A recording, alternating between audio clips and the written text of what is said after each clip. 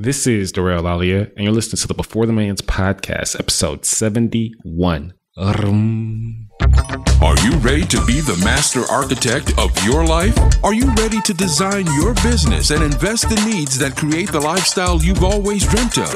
Are you ready to learn from entrepreneurs and millionaires who have achieved a certain level of success? Hey, this is Derek, location independent entrepreneur, and you are listening to the Before the Millions podcast. Hi, I'm Gina Lofton. I am an investor, and you're listening to the Before the Millions podcast. Hey there, my name is Heather Havenwood, marketing coach and global entrepreneur, and you are listening to the Before the Millions podcast. Hey, this is Mark Asquith, the host of the 7-Minute Mentor podcast, global entrepreneur and all-round geek, and you are listening to the Before the Millions podcast. I am MC Lobsher, the Cashflow Ninja, and you're listening to Before the Millions podcast. You're listening to the Before the Millions podcast. Whether you're looking to invest for cash flow or build an online business that allows you to be location independent, you've come to the right place.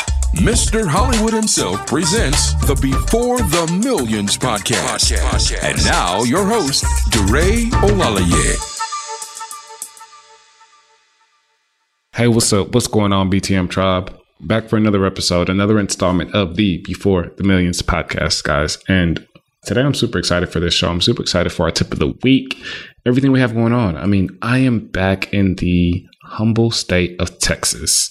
And I'm here for the first half of the week. And then I think Thursday, I'll be flying to Tennessee, more specifically Nashville, Brentwood, that area. Actually, I have a conference to go to in Franklin, Tennessee. And Brentwood is like the home of my favorite taco spot. I forget the name of the spot. Otherwise, I would plug it. But man, tacos are amazing. Anyways, this is one of the few shows, and I think this is why a lot of you guys love this show, is that this is one of the few shows where we openly and honestly talk about money. That taboo stuff, that gray area, that thing that you're supposed to whisper, the thing that you're supposed to be modest about, the thing that's rude to speak on in public, at the dinner table, so on and so forth. A lot of us were just like, I just need some more cash. If only I had a little bit more money, if only I was a little bit more wealthier, I'd be able to do this, that, and the third. And it's funny because we get raises every year. And when we get those raises, as much as they may be satisfying in the short term, they're never satisfying in the long term. Yeah, well, that's not enough. Yeah, I thought my bonus was going to be bigger than that. It didn't really put it down in my student loans. I'm really waiting for next year's raise because I get a full raise next year. And we find ourselves on this hamster wheel. And a lot of us, we're not ever able to get to that set goal, to that set amount. And even if we ever get to that specific number that we want, we'll just turn around and want more because it'll not be enough. I believe that this conundrum starts with our beliefs on money and what money is and financial literacy. So in the tip of the week of this show, I will be sharing with you guys, or rather Jason Bateman, who's Marty Bird on the hit Netflix show, Ozark, will be sharing with you guys what money actually is. Now, I've covered this a few times on previous episodes, but I want you guys to hear it from a different perspective, said in a different way, given in a different light. Now, on this show, Jason is a financial planner who turns into a money laundering cartel employee, basically. And if you haven't already watched the show, definitely need to watch it. If you have, then you're probably done with season 2, which was the most recent season, and you're waiting for season 3. In any scenario, on today's show, we are speaking with Mr. Larry Goins. Larry's a full-time real estate investor, guys. And we're going to talk a lot about day trading real estate more specifically, which I was able to give Larry a hard time on the show and really realize that it's just a synonym for wholesaling. And it's one of the best, if not the quickest way to get started down your real estate investing journey. And you can do this, guys, without buying any property, without having much of any cash. In fact, it's one of the first things I teach my clients. When you enter a real estate dealing, you need multiple tools in your toolbox. And if you don't have the wholesaling tool in your toolbox, you're leaving a lot of business on the table. So again, today with Larry, guys, we're going to talk about day trading real estate. We're going to talk about how you can get started doing this, why you should get started doing this. And we're going to talk about Larry's experiences and how he's been able to benefit from a location independent lifestyle business. Without any further ado, let's get to the show. DeRay's tip of the week. Why is it that a rich man and a poor man can trade places And within just a few short years of them trading places and wealth and status and everything, that each individual in their respective right returns back to exactly who they were before they traded places. So the rich man that became poor, he went back to being rich. And the poor man that became rich went back to being poor. We often hear of these stories and these cases with lottery winners. 70% of lottery winners go broke or bankrupt, whereas the rich people that go broke or bankrupt find a way to get right back to where they were, if not supersede their previous accomplishments. So that begs the question, what are your views on the subject?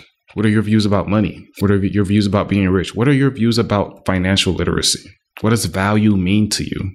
Now, I have an opinion, and my opinion is best covered randomly on the intro to the Netflix popular show, Ozark. So episode 1 in season 1, the intro of that episode, for about the first 2 minutes, the narrator is going to cover what money is. So I'm going to play that for you guys here now shortly. But first, I want you guys to imagine, to think about your definition of money. And if that definition is serving you or if that definition is hindering you. And also think about if maybe you need to change your definition or explore new definitions and weigh them against your own. Or maybe you feel you need to go acquire financial literacy. For some of us, what we've been doing is not working and it's evident. So in order to get somewhere new, you have to try something new. So if that means stepping outside of your comfort zone, then you may have to do that. But that starts with an open mind. So let me play season 1, episode 1, the intro of Ozark, so that the narrator can break down what money is. And then we'll get to the show. Scratch, wampum, dough, sugar, clams, loot, bills, bones, bread, bucks, money. That which separates the haves from the have-nots. But what is money? It's everything if you don't have it, right? Half of all American adults have more credit card debt than savings. 25% have no savings at all. And only 15% of the population is on track to fund even 1 year of retirement. Suggesting what? The middle class is evaporating, or the American dream is dead? You wouldn't be sitting there listening to me if the latter were true. You see, I think most people just have a fundamentally flawed view of money. Is it simply an agreed upon unit of exchange for goods and services? $3.70 for a gallon of milk? $30 to cut your grass? Or is it an intangible? Security or happiness? Peace of mind? Let me propose a third option. Money as a measuring device. You see, the hard reality is how much money we accumulate in life is not a function of who's president, or the economy, or bubbles bursting, or bad breaks, or bosses. It's about the American work ethic. The one that made us the greatest country on earth. It's about bucking the media's opinion as to what constitutes a good parent. Deciding to miss the ball game, the play, the concert, because you've resolved to work and invest in your family's future. And taking responsibility for the consequences of those actions. Patience, frugality, sacrifice. When you boil it down, what do those three things have in common? Those are choices. Money is not peace of mind. Money is not happiness.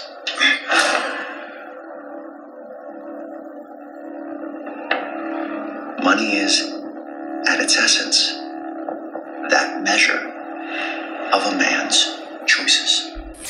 And now your feature presentation. Hey, Larry, how's it going? What's going on, buddy? How you been? Doing pretty well, Larry. And again, I'm excited to have you on the show. I think we have a lot to discuss in terms of real estate. I mean, you've been in the game for about 30 years or maybe a little bit over 30 years. We like to draw on your experience. We want to take it back on the time machine and maybe your first foray into real estate and why it was so appealing to you at the time. Sure, man. Sure, I'll be glad to. Well, first of all, there were no college days for me. I never went to college. Imagine that. Nice. I love it.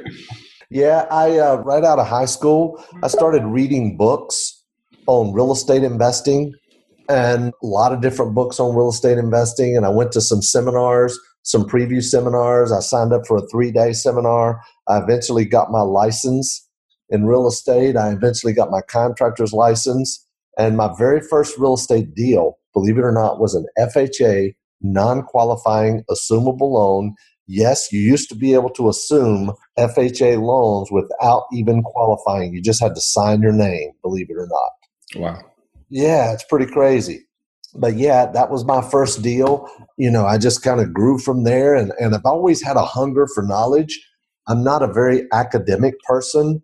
I'm not very good with the classroom setting and tests and things like that. Although I do have my contractor's license, real estate license. I've had my Series 7 and 24 securities license in the past. But, I don't learn the best in that kind of environment. I'm a hands-on kind of person and an in-the-trenches kind of person. But I'm always learning and reading and going to events. And I guarantee you, even though I've never been to college, I guarantee you I have spent more money than a Harvard and Yale and Princeton graduate all combined. I love it. I love it. And kind of just looking at your journey again, Larry, I mean, we have 30 years of experience we can talk about. So there are tons of things that we can kind of hone in on. I want to see how you got here. So let's really quickly cover what is your area of expertise today? And then we'll kind of continue down our timeline, down the time machine. Well, there's basically two kinds of investing. There's real estate as a business. That's buy, sell, buy, sell, buy, sell. And there's real estate as an investment, right? Real estate as a business, as I mentioned, is buy, sell. And what I do for that to generate cash, right, chunks of cash, is I do what I call real estate day trading. It's basically reverse wholesaling. And I actually wrote a book about it. It's called Getting Started in Real Estate Day Trading. And it's proven techniques for buying and selling houses the same day using the internet. It's available wherever books are sold. So I wrote that book, and that's what I use. Basically, I've done deals in 12 different states, right from my office in Lake Wiley, South Carolina, which is just over the state line from Charlotte, North Carolina. And then there's real estate as an investment. That's where you buy and hold long term. And what I use for that method is lease options and seller financing. So I love to hold properties. I like commercial properties, multifamily, a lot of different things. But you've got to have both. You've got to have chunks of cash to live on.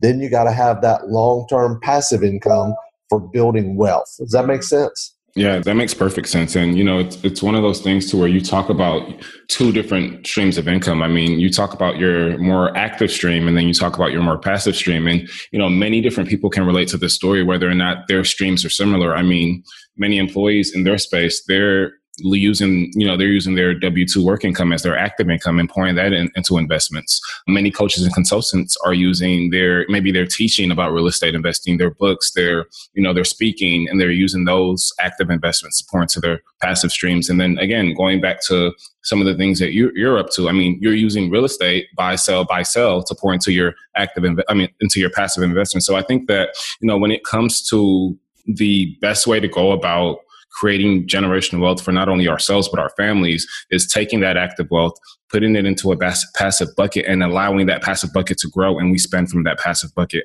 A lot of people where I see they mess up is that they take their active income and they go pay their mortgage. They go pay their car bills. They go, take care of all their expenses. And then whatever's left, they use that to invest.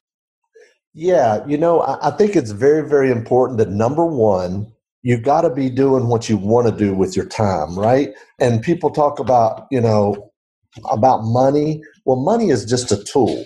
It's just a tool that gives you the freedom to spend your time the way you want to. For example, I'm sitting at home right now in my kitchen. We have a pretty large kitchen, and I'm just sitting at home in the kitchen, and I could go to work. I don't have to. Today is my son's birthday. He's 14 years old today. So he and I and my wife just went to lunch at his favorite pizza place. And I left there and came home and they went on. We drove separate cars and they went on to go run some errands. But, I wouldn't be able to do that if I had a job, right?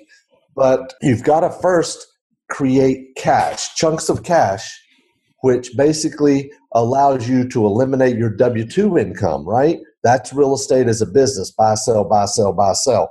Then as you start generating some cash, you pay off all your debt, then you have reserve income or reserves, then you can start investing long term. to create that passive cash flow.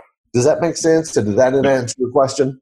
Yeah, Larry, that makes perfect sense. And again, it's how we want to look at, the scenarios, how we want to look at the situation. And you laid it out perfectly. So let's kind of get back in your journey and let's kind of progress down past that first investment and maybe a few aha moments that you had along the way earlier on that kind of got you started down the lease options and got you kind of started down the path that you're on, as opposed to fixing and flipping, as opposed to maybe wholesaling. I mean, what were you doing earlier on and what did you see in maybe your market, or what did you see in general that, you were like, this is the best vehicle for me? Well, it's a great question. And I think number one of the things I coach and mentor people, we have a partner program and we work with people, and basically partner with them on deals, show them what to do and how to do it. And I tell people, look, there's so many ways to do deals and there's so many ways to find deals, and you've got to pick what you like and what you want to do, right?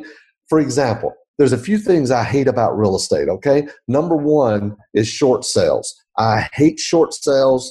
I don't want to do them. You can't make me, right? I call a short sell a long buy because it takes forever negotiating and working through and dealing with the banks and all that. So even though you can make a lot of money in short sales, I don't do short sales. There's so many other ways to do it. The second thing I don't do is rehabs, right? There's some people that love to do rehabs, right? They buy a property, fix it up. They go in and love doing the rehab, picking out the countertops, picking out the paint and everything. I hate that. I don't want to deal with contractors. I don't want to deal with delays. I don't want to deal with cost overruns. I hate it. And the third thing I hate is tenants. That's why I choose to do lease options and or seller financing, because in lease options and seller financing, my tenants, even though they're still tenants on the lease option side anyway, they're what I call homeowners in training, right? They are responsible for some of the repairs. They put up an option consideration as opposed to a deposit, and they are homeowners in training. And if they pass and make their payments on time for at least 12 to 24 months, then I will sell or finance the property to them. But until then, they are just glorified tenants, or what I call homeowners in training. So the first thing I think is you got to find something that you love to do, right? I like the quick turn of the quick money, even though it's a smaller dollar amount. That's why I like the real estate day trading. Buy and sell a house the same day and make, $10, $15, $20,000 or more. I've made as much as $75,000 in one day on one deal, and I never touched it, and I never had any more than $500 invested. And nobody pulled my credit. I didn't have to qualify for a loan or anything. That's what I like as far as the quick money goes. But I'll be the first one to tell you, real estate is not easy. If it was easy, everybody would be doing it, right? Yeah. And beautifully said. And I think I just pulled out what I want to talk about during our strategy session later on. But, my question for you right now is, what's one of the best, or maybe one of the most worthwhile investments that you've ever made? And this can be an investment of money. This can be an investment of time or energy. Wow, that's a great question. So as far as actual investments, I did wholesale a house one time in Pensacola, Florida. Never saw it. I put up $500. We bought it for $700 and sold it for $775. Never touched it. I've owned Shoney's restaurants. I've owned Dollar General stores. I've owned the office building that I'm in. I've owned mobile home parks. So there's been a lot of investment, but I think the biggest investment that anyone could ever make is the 6 inches between their ears. I don't care if it's a college education or if it's the School of Hard Knocks, or whether it's reading a book, going to a seminar, investing in a coaching or mentoring program or whatever, right? The most important investment you'll ever make is the 6 inches between your ears, because that's one thing nobody can ever take away from you. And that's so important. I personally try to read a book every single week. Now, I don't always succeed, but I do try to read a book every single week. Some weeks I read 2 books. Sometimes I read 1 or 2 a month, right? But I try to do it. I try to do it when I run. I run every morning 3 miles during the week, and I try to do it during that time frame. Yeah, that's beautiful, Larry. I also follow those same principles. I try to read a book a week as well, and it's crazy how many. I mean, when you see the knowledge that you're able to acquire in such a short period of time through books, it's amazing. I don't understand why more and more people are not doing that. So let me ask you a question. Yep. What book are you reading right now? I am reading a book called, and let me get you the whole name. It's called The Power of the Subconscious Mind. Have you heard of it before? I don't think I have. Yep, it's called The Power. It's actually very, very good. It's by Dr. Joseph Murphy. It's called The Power of the Subconscious Mind. And that's great. Yep. I love that. I love that stuff. I had a student today that reached out to me and said she finally figured out why she was not successful. She has a fear of success. She has a fear of success subconsciously, but she finally realized that was her problem. So now she can work on getting over the problem of having a fear of actually succeeding, and she can push through that. But it is a real thing. There's some people that have a mental block in exactly the value that they bring, as far as an income, like $30,000 a year or $60,000 a year or whatever. And when their income starts to go past that, they sabotage themselves, even subconsciously, to get back to the income level that they're most comfortable with. And it's sad, but it's true, but it's something people need to be aware of. Yep. Larry, you're so right. You're hitting the hammer right on the nail. And it's crazy that, people, when we look at income, many people have, bad things to say about people who are looking to get wealthy and things of that nature. But when we look at income, I look at it as a measure of the value that you're putting out in the world. And when you talk about that exact scenario, it's almost like you don't believe that you're worth or you're putting out enough value to go above the income level that you're achieving now. So now you start to self-sabotage because you don't think you're worth it. Does that make sense? It absolutely makes sense. And it's so true. Yeah, for sure. So let's get to the last 5 years, Larry. We've kind of traveled down your journey. We've learned a little bit about you, but maybe in the last 5 years now, what new belief, behavior, or habit has most improved your life? What new belief or behavior has most improved my life? One thing I have learned in the last 5 years is something that my mother-in-law taught me years ago, and she is not a business person. She passed away, but she was an awesome human being, and just such a great Christian woman. I mean, when there was something I needed really bad and I was praying really hard, I would pray that her prayers would be answered, right? That's how close she was, right? And I'm a Christian, but that's how close she was. But she used to say, the best fertilizer in an orange grove, and she was from Florida, so she would say the best fertilizer in an orange grove is the footsteps of the owner. And what she means by that is, yes, if you have a business, you can have other people working in your business, but you have to have your finger on the pulse. You have to know what's going on. And a few years ago, I took my finger off the pulse, and I had other people working in my business and running my business, and I got out of the processes and procedures and SOPs, standard operating procedures, and I got out of that. And then I had some of the wrong people in the business, and I had to start over a while back. And it's been a journey, but now I realize I need to make sure that I am walking the fields every day and I know exactly what's going on in my business. I don't have to do everything in my business myself. I can bring in other people, but I need to have my finger on the pulse. And I think the second thing that I have learned is there's two ways you can go in business, whether it's real estate or any other business. You can keep it small and keep it all, or you can grow and scale. But remember, as you grow and scale, your expenses are going to be exponentially higher, right, than they are now in regards to your income. In other words, if right now, if you're bringing in $500,000 a year, let's say your expenses are $100,000, right, or 20%. So you're netting $400,000.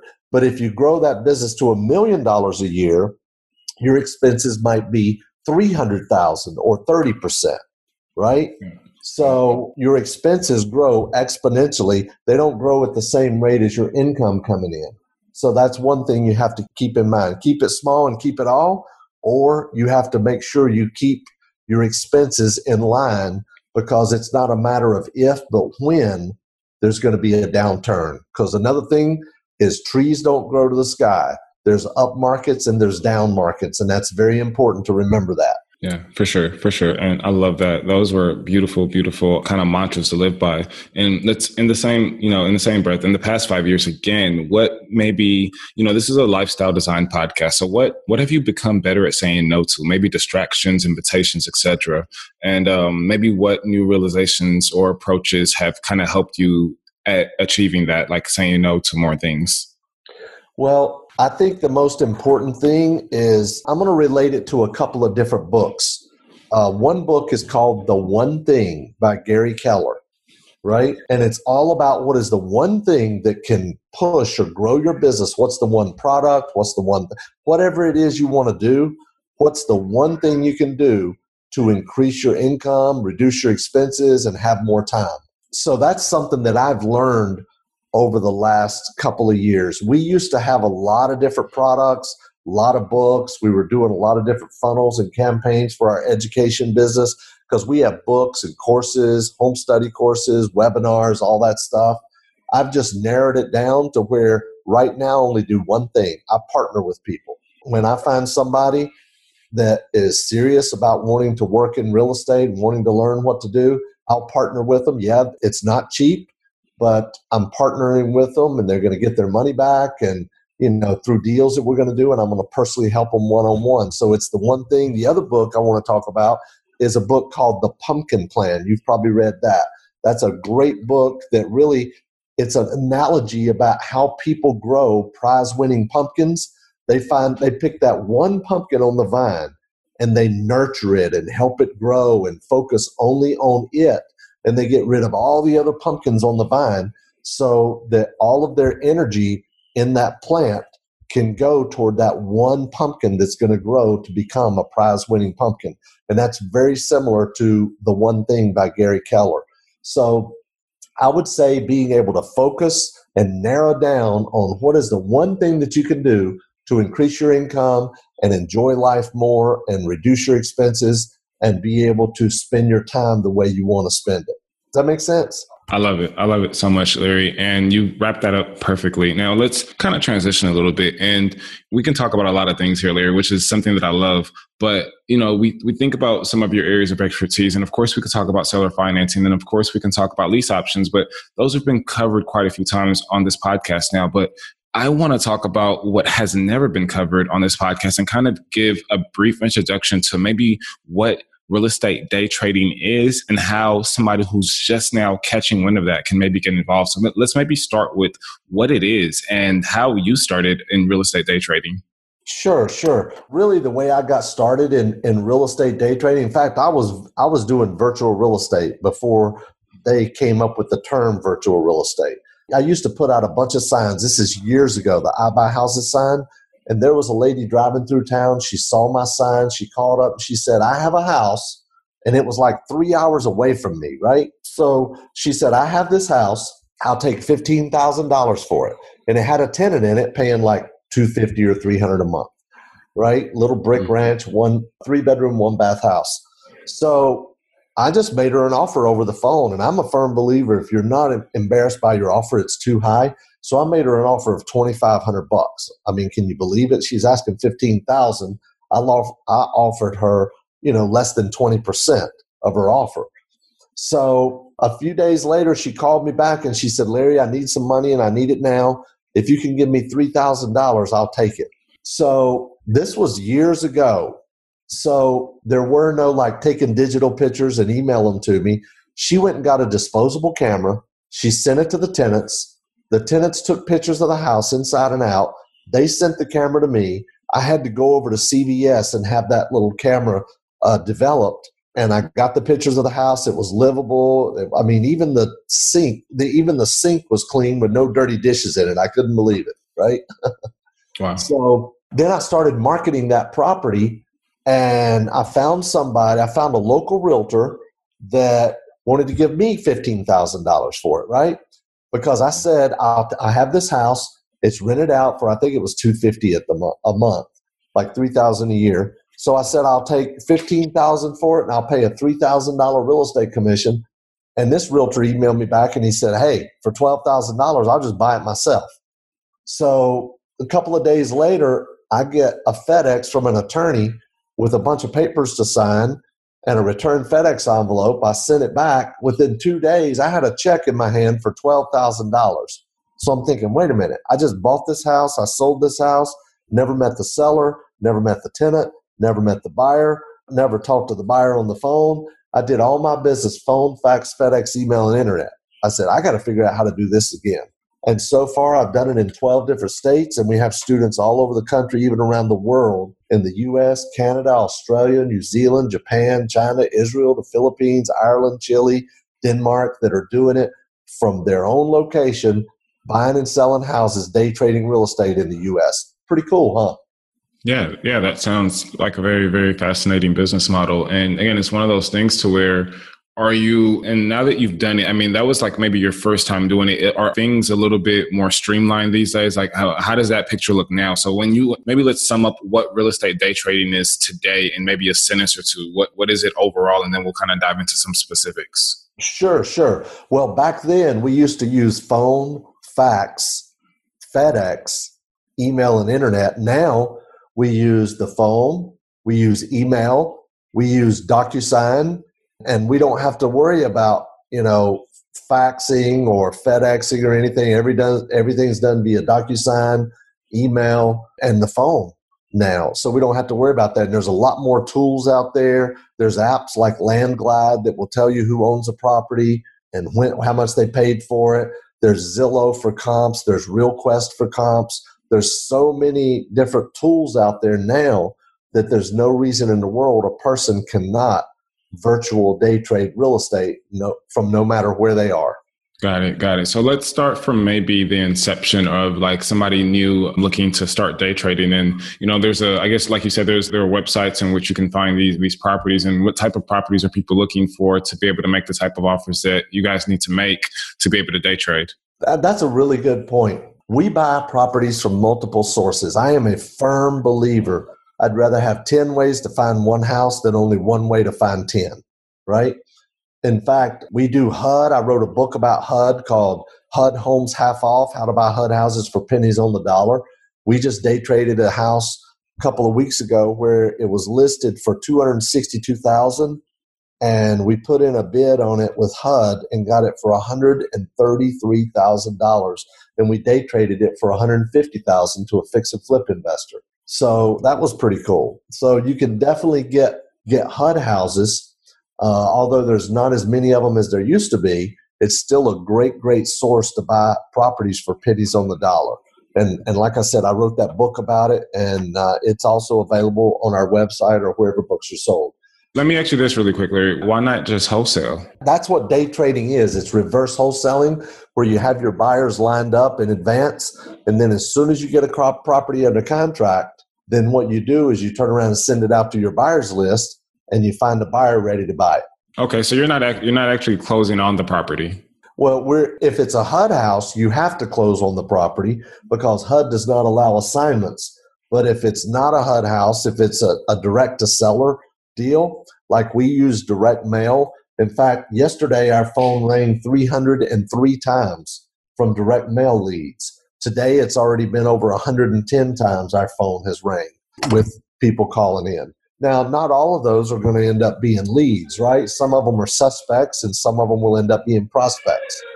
But just yesterday, my guys were able to set up 3 in-home appointments to go out and visit homes and make offers on properties, which is pretty cool. So, you have to make the phone ring and generate leads because we're in a seller's market right now. There's a lot more buyers than there are properties, so you've got to market for the off-market properties, and some of the ways we do that is through direct mail, through telemarketing, and through Facebook marketing and bandit signs. Those are the primary ways we market to find deals. There are a lot of similarities with wholesaling. I'm still trying to pick apart the differences. Somebody that wanted to get started, how long would it take them to get up and running? Well, quite frankly, day trading real estate or wholesaling is the quickest way for someone to get started, okay? It actually is the quickest way for someone to get started. But the key is you've got to be able to spend some money on marketing. You have to make the phone ring for unadvertised properties. That is the key right there. You've got to make the phone ring because remember, without leads, you have no one to sell, and we're selling the seller, right? So wholesaling is the quickest way. The second quickest way, in my opinion, is the lease option or seller financing type deals, right? So you got to make the phone ring. You can also do HUD houses. HUD is a great source as well, but there's not as many of them as there used to be. So right now we're actually bidding on HUD houses in the whole state of North Carolina and South Carolina. And of the 14 or 15 deals we have on the board right now, I think 6 or 7 of them are actually HUD. That makes sense. And when you talk about the properties that you guys are sending out direct mailers to and you guys are marketing to, is there a different subset of are there different subsets of types of properties that you guys are looking for the lease options and owner financing deals as opposed to the wholesales? Or are you kind of just, I guess, marketing to the same properties and then you're molding the situation, or you're looking at the situation and you're molding the actual business plan according to how, what's the best use for that situation? Yeah, basically we want to have as many tools in our toolbox as we can, meaning as many different models, whether it's wholesaling or lease option or seller financing. So when a property comes available and we're trying to negotiate with the seller or figure out how to make the deal work, for example, you might have a seller that the after repaired value is $100,000 and maybe it needs $10,000 in work, but you need to pick it up for around $60,000. So if you need to pick it up for around $60,000, but that seller says, I'm not going to take a penny less than 90, not going to take a penny less than 90,000. Well, most people might say, well, I'm sorry, I can't help you. Best thing you can do is call a realtor and put it on the MLS.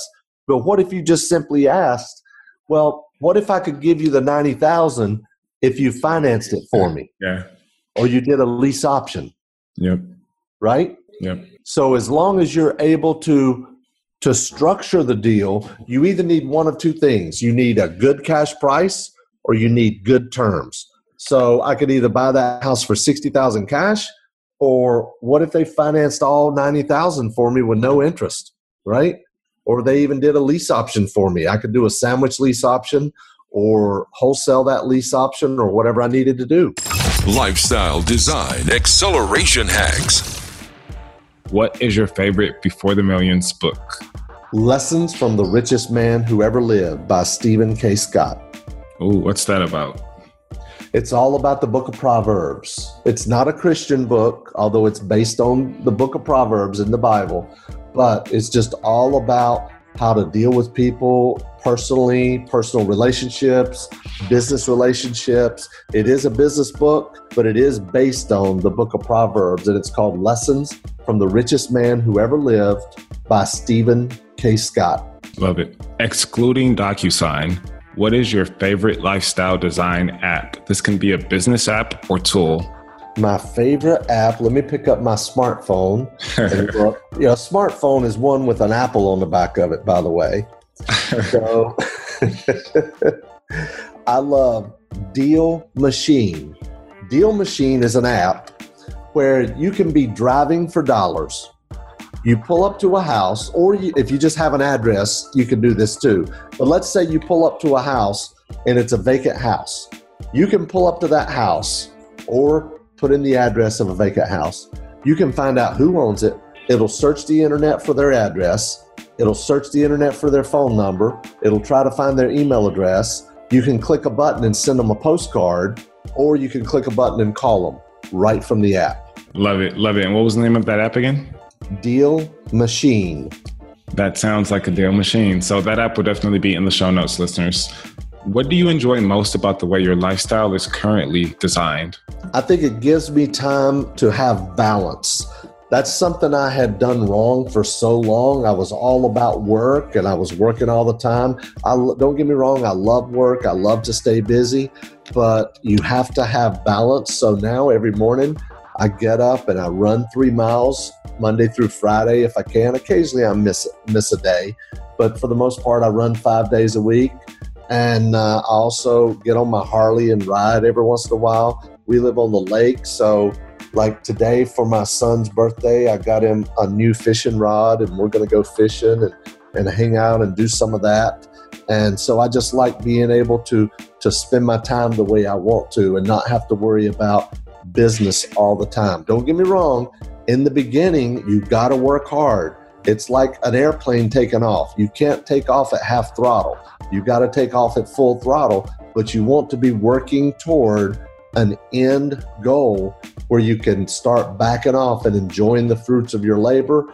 And it's very, very, very important that even before you start in business, you create what's called a personal vision. What do you want your life to look like in the future, right? And you've got to have that personal vision so you're not just working 24/7 all the time and you don't know why you're doing it. Yeah. Beautiful, beautiful advice. What were the sacrifices that you knew you had to make before the millions to get to where you are today? I had to spend a lot of time away from my family, and I do regret that. I was traveling a lot and working away from home a lot. So I do regret that, but my family always knew that I was doing it for them. And now I'm able to spend more time with them and hang out with them and do the things that I want to do, which is a beautiful thing. So is it a regret or is it a sacrifice? I think you still need to have balance and you still need to be there for your kids, ball games and recitals and stuff like that. Yeah. And so if I had it to do over again, I would do it a little bit different. I don't think it would change my lifestyle the way it is right now any. But I think I would have more memories with my kids and they would have more with me, and I would just have done things a little bit different. That's what wisdom that's wisdom is all about. Yeah, that's wisdom. You learn from your experiences. Listen, I know people, even myself, I've gone through some tough things every once in a while. Everybody does, right? I think you look back on it and you learn from it. And if you don't learn from your mistakes, there was no point in going through them. Who was essential to your growth before the millions and why? Well, I learned a lot from my dad, although my dad passed away in 1986 when I was in my 20s. I learned a lot from my dad. He was a typical, you ever see the show, The Andy Griffith Show?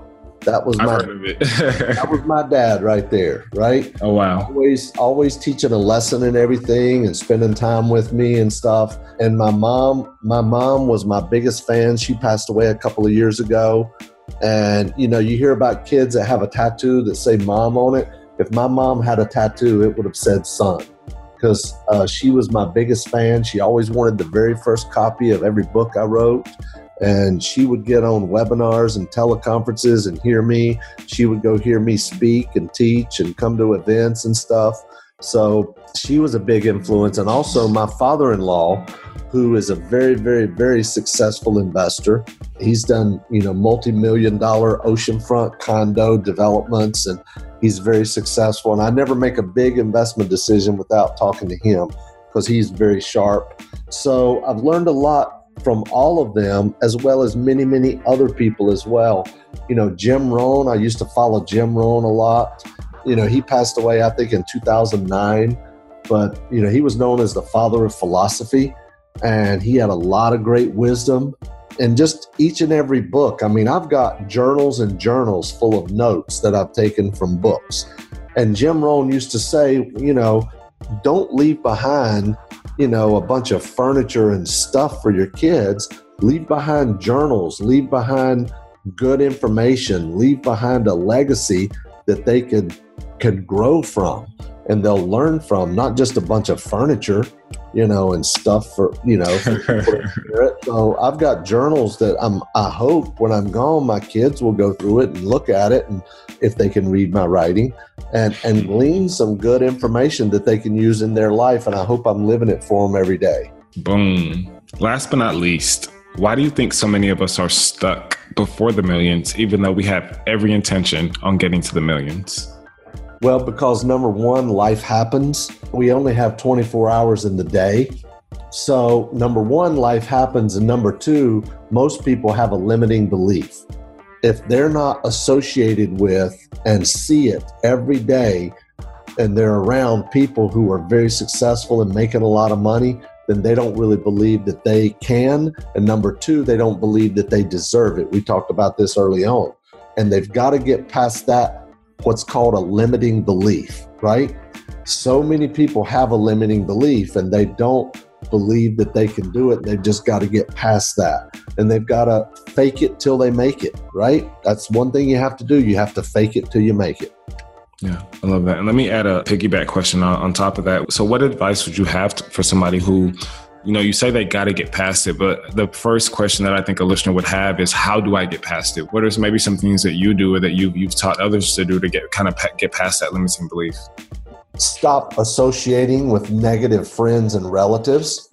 And Zig Ziglar used to say, share your give up goals, keep your go up goals to yourself. What he meant by that was, if you're planning on giving up smoking or giving up drinking or giving up partying, then share that with other people. They'll help encourage you.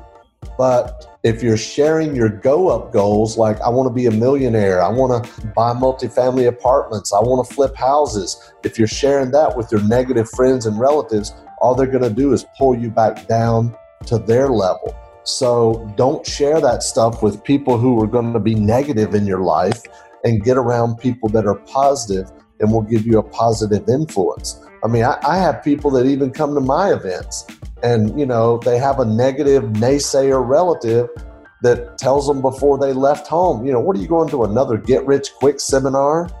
Yeah, good luck with that. Yeah. And I had a student one time, now sometimes it's a wife, sometimes it's a husband, it's just different. But this time it happened to be a wife that was so negative. Every time he talked about real estate or talked about a deal, you're never going to do anything. This is just another one of those get rich quick things. Is this another multi-level thing or this or that? You've never done anything to make any money. Then one day he called me up. He was so fired up. I walked him through and helped him close his first deal. And he put a check for $15,000 in his pocket. And the first thing I said was, "What did your wife say?" He said, "You think I'm going to tell her about that check?" But there is only one thing that will shut up a naysayer, and that is a check. Yeah, for sure. That's a beautiful story. I love that. I'm glad we were able to end with that. So Larry, if the listeners kind of want to get to know you, get a hold of you, ask you a question or two, where can they go to find some of your information? Sure. The best place to go probably is to LarryGoins.com. On that website, there'll be links to our podcast. We actually have two podcasts. One is called Brain Pick a Pro, and the other one is where we interview other guests, kind of like you're doing with me now. And the other one is called Brag Radio Network. It is all about being rich and generous. We teach people to invest in real estate and encourage them to be generous and go help others with their blessings. And as well, they can get a free copy of my HUD book, HUD Homes Half Off, and also sign up for other free tools and training on that website as well. LarryGoins.com, Goins. Love it. Well, again, Larry, thank you for being on the show. We had such an amazing time, and it's one of those episodes to where I have to go back and listen to it a few more times. So again, thank you for everything that you do, and we'll talk to you very soon. Sounds great. Thanks a lot for having me. I really appreciate it. Thanks for tuning in to today's show. If you like what you've heard and you're interested in seeing if you're a good fit to work with the Before the Millions team, here's what I want you to do next. Head over to beforethemillions.com/call. That's beforethemillions.com/call and book an appointment to speak with our team. We'll get on the phone with you for about 45 minutes and we'll get you crystal clear on 3 things. Number 1, what is your cash flow goal? How much are you looking to make every month? Number 2, your personalized investing strategy. And number 3, the best way to get started using cash flowing rental real estate. Remember, starting and scaling your real estate investments and business doesn't happen by itself. You need expert guidance to make it happen. We've helped clients all over the world start and scale their investing efforts to 6 figures and beyond while enjoying life and making the world a better place. To find out if we can help you do the same, head over to beforethemillions.com/call. I'm Darrell Lallier, and let's talk soon.